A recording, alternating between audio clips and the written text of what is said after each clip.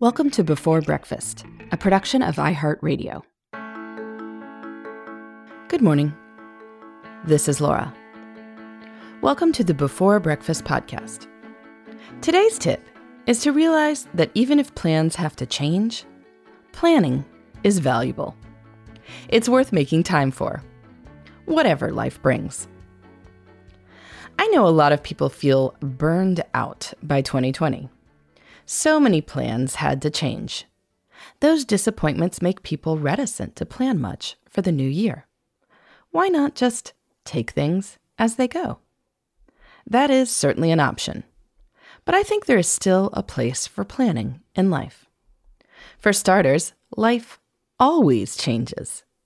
People lose jobs or find new ones. People have medical emergencies. People end old relationships or start new ones. Sometimes you can plan exactly when you'll have children, but many of us have not had this carefully planned experience. If 2020 is the first year that your plans had to change, well, wow, you have led a fairly unusual life. Instead, planning is about asking what you would like your time to look like.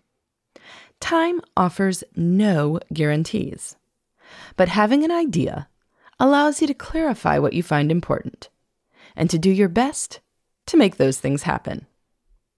For instance, if you are still thinking about what kind of trips you'd like to take and what might be possible with various travel restrictions, then you know that travel and the ensuing new experiences are really important to you. Thinking about what big projects would make you excited to go to work can also clarify how you should be spending your work hours. I can't guarantee that a given idea for a book might work out, but knowing that I want to write books has me thinking of ideas with a bigger scope. Even thinking of what kinds of things you'd like to do with your family clarifies how you envision your communal time. Are you drawn to active adventures, cultural activities, cozy cooking and puzzles and indoor fun? As you imagine how you'd like to spend family time in the new year, or even just day to day, you strengthen your sense of family identity.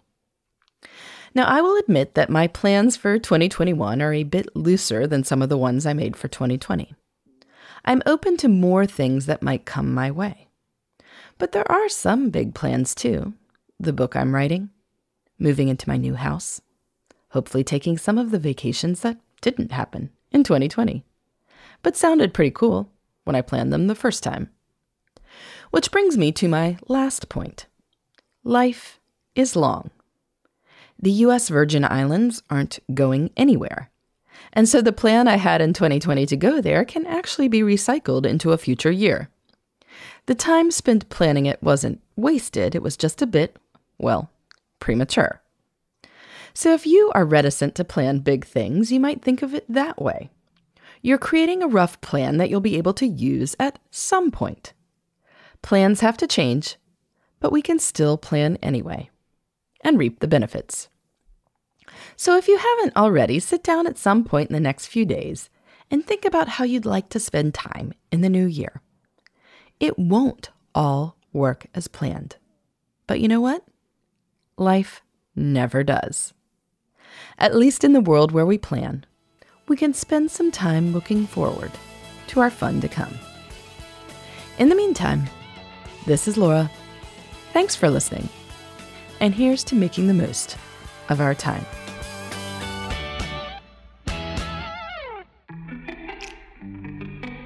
Hey everybody, I'd love to hear from you. You can send me your tips, your questions, or anything else.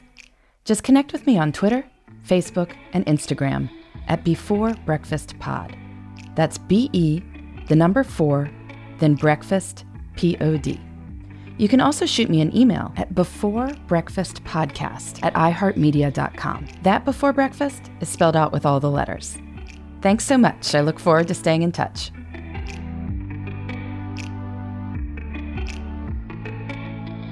Before Breakfast is a production of iHeartRadio. For more podcasts from iHeartRadio, visit the iHeartRadio app, Apple Podcasts, or wherever you listen to your favorite shows.